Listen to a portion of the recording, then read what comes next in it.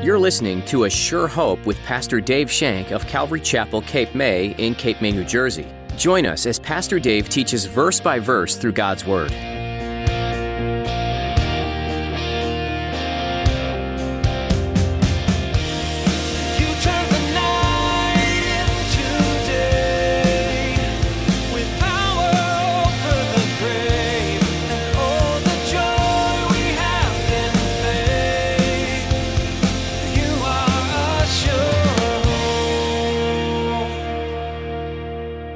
Mean to draw near to God, and how do we draw near to God? Well, Spurgeon answered this in great ways. We draw near to God in worship, praise, and prayer. We worshiped Him. We praised Him. We prayed a simple prayer. We draw near to God through worship, praise, and prayer. And prayer becomes a dialogue, not a monologue. We don't tell God, I need this, and I need this, and I need this, and you heal this person and that person, and I'll see you later. I've had conversations with people like that. Have you ever thought about how our prayers feel to God?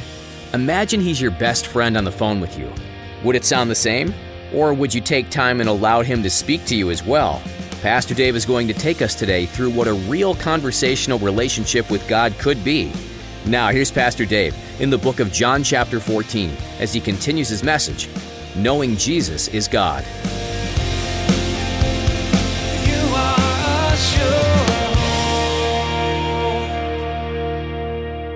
Maybe you're not satisfied with what you know now, and you want to get a little deeper, a little closer to God. If that's you, man, are you in a great position? Because Scripture says that if you seek Him with your whole heart, you will find Him. If you're seeking Him with your whole heart, He's going to allow you to find Him and pour His love out upon you. If you hunger and thirst for righteousness, the Scripture says, not only will you be filled, but you will be blessed. Blessed. Oh, how happy. You'll have that joy. So Philip throws the question out, show us the Father. That's fine with us. Just show us the Father. Look at verse 9a. Jesus said to him, have I been with you so long, and yet you do not know me? Have not known me, Philip? Is Jesus having one of those moments with the disciples? Is He getting a tad frustrated? Is He kind of sitting there going, guys, He's essentially saying, listen, you guys have been with me for over 3 years. We've sat around the campfire together. I've told you about my life. You've seen me. You've heard me talk to the Father. You've seen the miracles. You've seen things happen. Have it been? What are you looking at? What are you thinking about? Do you still don't get it? Do you not know? Do you still don't get it? Here Jesus is at the end of His ministry. The cross is hours away. Mere hours away. The cross is right there staring Jesus in the face. He wants to impart to His disciples a few more nuggets. He wants to draw them ever closer to Him. He knows what's in store for them. He knows that they're going to have all kinds of problems once He goes to the cross. He knows that they're going to be persecuted. He knows what their hearts. He already told them, don't let your hearts be troubled. But they are troubled. They're concerned. They don't get it. They don't understand it. Your hearts are troubled. They keep asking questions. I don't know the way. How are we going to get there? We don't know where you're going. Show us the Father. Go on. Stop messing around. Let's go. Jesus looked at Philip and kind of gave him one of those smiles. Did He give him one of those smiles? Now, before we come too hard on these guys, before we come down too hard on these guys, I have a confession to make. I'm no different than Thomas and Philip. I'm no different than Thomas or Philip. I don't know, you guys are much more spiritual than I. I'm no different than Thomas and Philip. There are moments in my spiritual life that I simply don't get it. I just don't get it. And I sit before the Lord and go, wow, what are you saying? I don't get it. I have to be told by Jesus, this is what it means to know me. This is what it means to know me in that fashion, that deep, meaningful relationship, that deeper relationship that no one can tell where you leave off and I begin, or I begin and you leave off. That deep, deep time we have together. This is what it means. I don't get it. I know you don't. That's why I love you. That's why I went to a cross for you. Faith, believe. David, I didn't ask you to get it. I asked you to believe it. Oh, the thickness of our skull. So he looks at Philip and he says, Philip, have I been with you for so long? Have I been with you for so long? And then he makes another radical claim. He's throwing radical claims left and right. He's throwing them at him, and these guys, his head must be spinning. Look what he says at the end of verse 9. He who has seen me has seen the Father. So how can you say, show us the Father? Wow. It was a rebuke, but it was a gentle rebuke. I think Jesus is smiling at him. I think Jesus is smiling at him and says, come on, Philip. If you've seen me, you've seen the Father. If you've seen me, if you've seen my love, you've seen the love of the Father. If you've seen me in action, you've seen the Father in action. How many times has Jesus said, I only do the things the Father is doing, and I only say the things the Father is saying? He's saying, if you've seen me, you've seen the Father. He's saying, we are indistinguishable. We are indistinguishable. We are distinct, but we are indistinguishable. And my job is to reveal the Father to you perfectly, and that's what I've done. Do you want to know God like this? Is it your heart's desire to know God on this level? Look to Jesus. Look at Jesus Christ. Look at him, study him, know him, pray to him, work with him, allow him in your life, allow the Holy Spirit to do wonders in your life. He came to manifest the Father to man. Where I said we were going, go over to Hebrews chapter 1, if you will. Hebrews is sandwiched in between Philemon and James. We're just going to look at a couple verses in chapter 1 of Hebrews. The writer writes this, God, in chapter 1, verse 1, God at various times and in various ways spoke in time past to the fathers by the prophet, has in these last days spoken to us by his Son, which is Jesus Christ, by the way, whom he has appointed heir of all things, through whom also he made the worlds. God has revealed himself through the prophets. He's revealed himself to them, and now he's revealed himself in a perfect revelation through his dear Son, Jesus Christ. If you've seen Jesus, you've seen the Father. What kind of God has Jesus revealed to us? What kind of God has Jesus revealed to us? I can tell you what. He revealed to us a loving God, a compassionate God, a God who is concerned with your needs, a God who is concerned about you and concerned about the needs of man, a God who cries and weeps over the failure of man, a God who is in tears because of man's failure and man's failure to acknowledge Jesus Christ as Savior, a God who wants all to come into repentance, a God who wants all to be with him in paradise, a God who is so upset when people don't accept the Lord, accept him, he cries. If you've seen this in Jesus, you've seen the Father. Jesus is standing at the gates of hell with his arms open, and people are walking through him. People are walking through him. What a beautiful God Jesus has revealed to us. His life, his ministry has been nothing more than glorious, what he has revealed to us. And this is a God that we can know.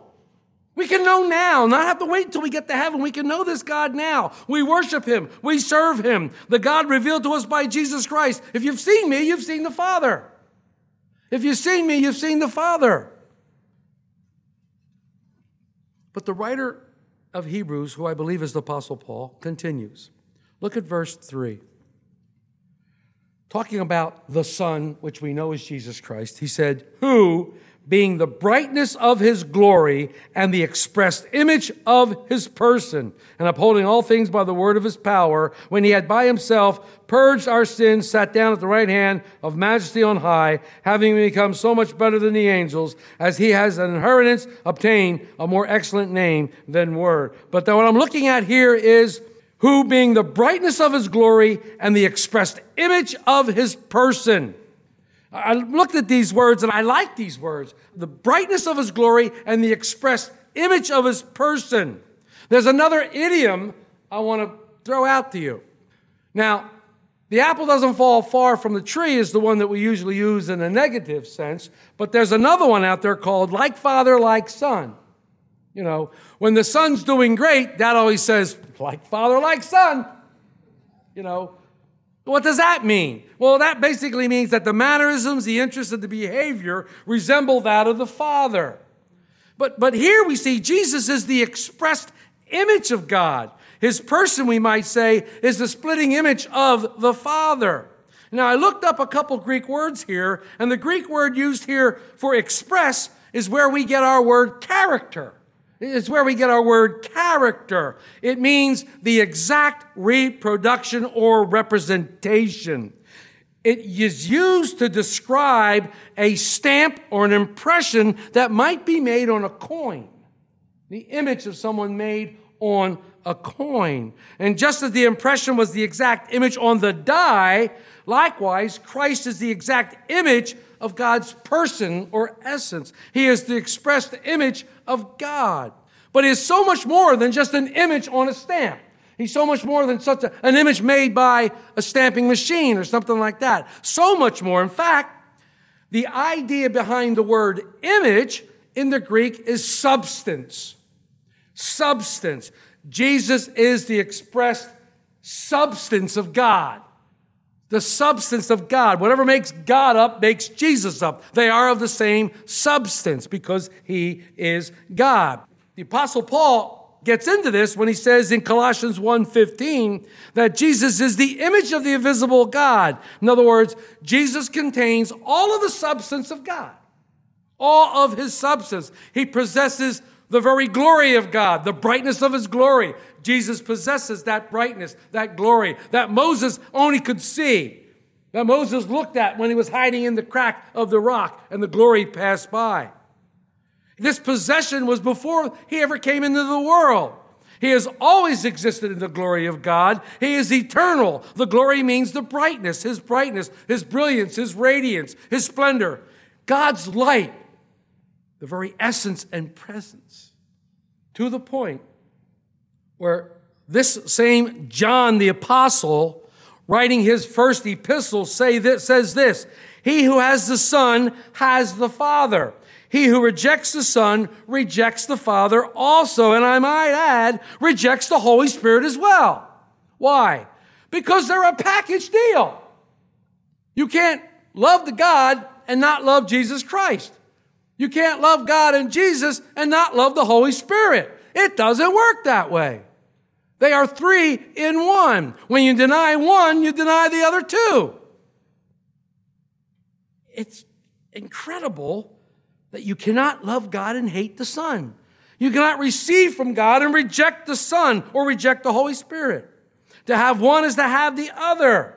And then if you read further down, he says, if you deny the Son, you deny the Father. And if you deny the Son and the Father, you're denying the Holy Spirit. You're grieving the Holy Spirit. The Holy Spirit, the agent of the Godhead on earth today. And you're denying it. I don't believe in it. How can you say that if we serve a triune God?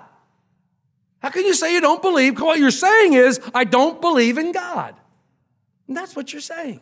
They're one. They're all inclusive. But how can we know this God? How can we know this God on this intense level that this is talking about? Well, one thing, start reading his word. Start reading God's word. Start looking at it and gleaning from it that which what the Holy Spirit would say to you. Pray to God, pray to the Father that you would, by the Holy Spirit, be led in his word and that it would show you something. You start reading it and you start studying it.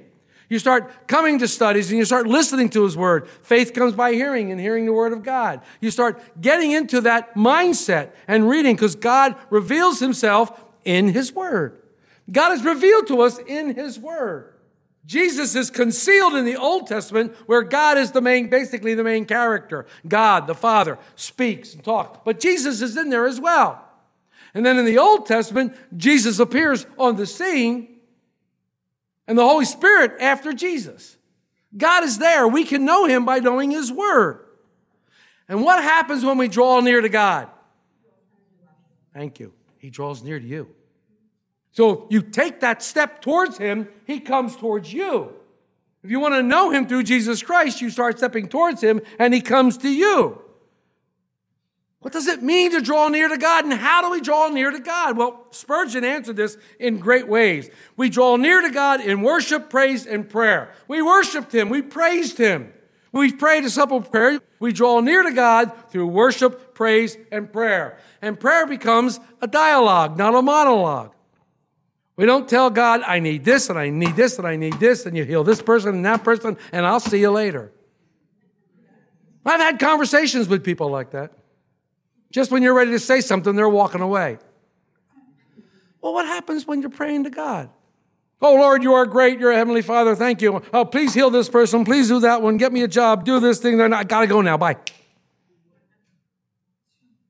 That's why when we have prayer time, I tell people, don't be afraid of silence. It's a good time when you're praying to wait on God. Let him lead your prayer. Let him guide you. Let him show you.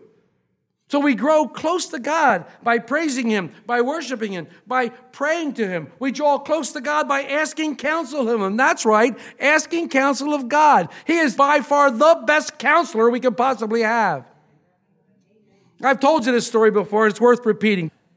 When I first was saved, I was having some difficulties, and I needed to talk to my pastor. There's nothing wrong with talking to your pastor. Anyhow, I wanted to talk to my pastor. And I said, I need to talk to you. And he said, okay. So we went up and we were sitting at 9th Street in Ocean City on the boardwalk on the bench. And he looked at me. And before he said to me, he said probably the most poignant words that were ever said to a young Christian.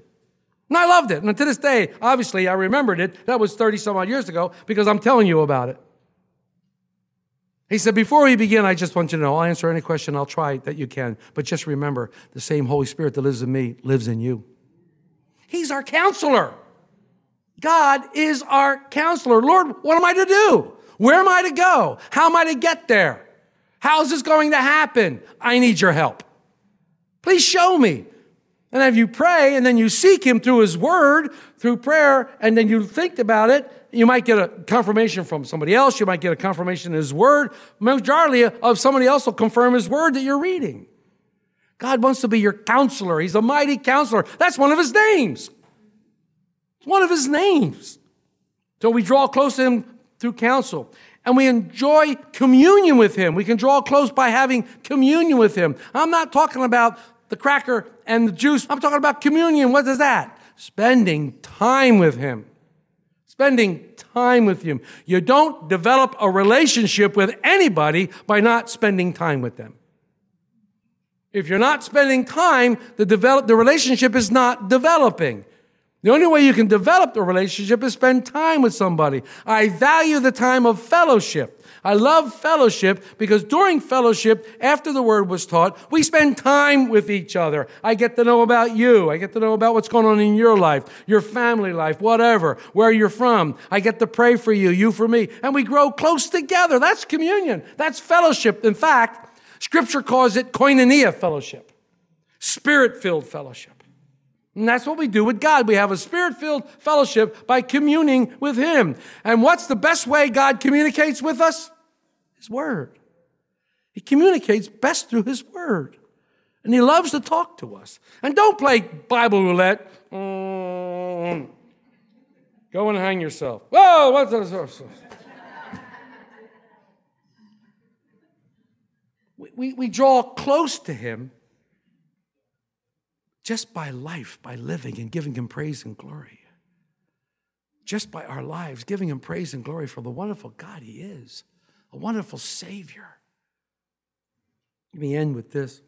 400 years before Jesus Christ was born, the Greek philosopher Plato said these words, quote, To find the Father and Maker of all this universe is a hard task. And when we have found him, for him to speak to all men is impossible. Unquote. Well, brothers and sisters in Christ, I'm here to tell you this morning that Plato was wrong in his assessment. Our God wants to have a relationship with you. Our God wants to commune with you. Our God wants to save you and pull you out of darkness into his marvelous light. Our God wants to be there in your time of need. Our God wants to show you magnificent wonders of his love, and he wants you then to show that love to others.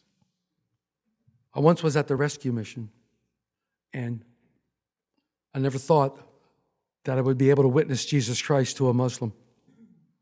At the Atlantic City Rescue Mission, there was this young Muslim boy who came in. Nice kid, really nice kid. And we tried to witness to him. And every time we said the name Jesus, so I just really get freaked out when I hear the name Jesus, okay? So for the next hour and a half, we witnessed to this guy, and we never said the name Jesus. All we said was, have you ever experienced God's grace? Oh, yeah. What is God's grace? Well, not getting what I deserve. Have you ever experienced? Oh, yeah. I've experienced God's grace. How about God's love? Oh, yeah.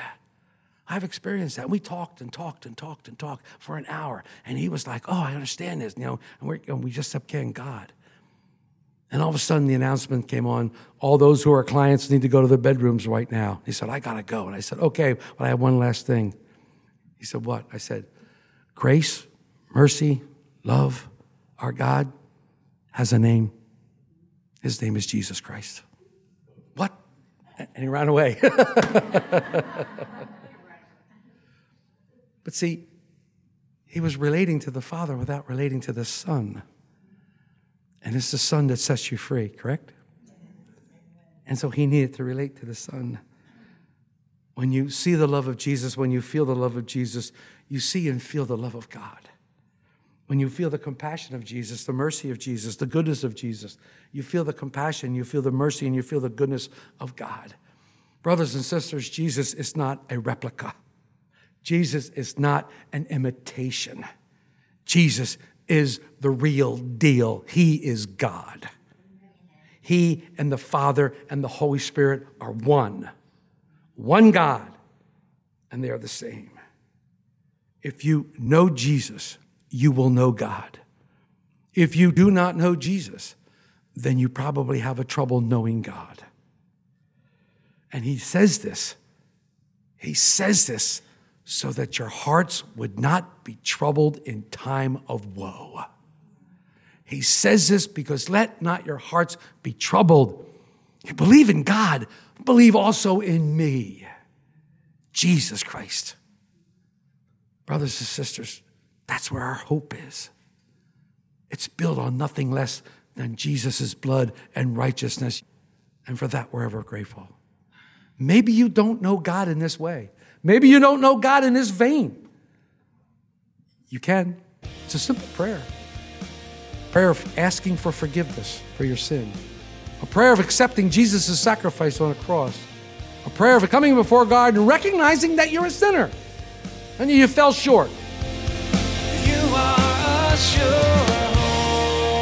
hope. The Gospel of John was written from a perspective that provides an eyewitness account of what happened during the life of Jesus here on earth. Different than the other three Gospels, John's book describes Jesus in ways that confirm him as the Son of God. There are things done and said that can only point to Jesus being far more powerful than what a human could do. In the Old Testament, God referred to himself as I Am. In this book, John recounts how Jesus said, I am the light of the world. I am the way, the truth, and the life, and I am the resurrection and the life. These were bold statements, but Jesus proved throughout his ministry that they were indeed true. He lived a life that compelled people to follow at that time, to seek him out, and to commit their lives. And we can also follow him today. If you missed any part of today's teaching, or you'd like to listen to additional messages from Pastor Dave, visit ASureHopeRadio.com. Perhaps you were listening, you realized that you have some questions about faith, and maybe even about salvation. We'd be happy to talk with you and provide some resources to answer your questions. Give us a call at 609-884-5821. Again, that's 609-884-5821. You can also click on the Jesus tab at ASureHopeRadio.com. This will provide you with a succinct picture of who Jesus is and how he can change your life.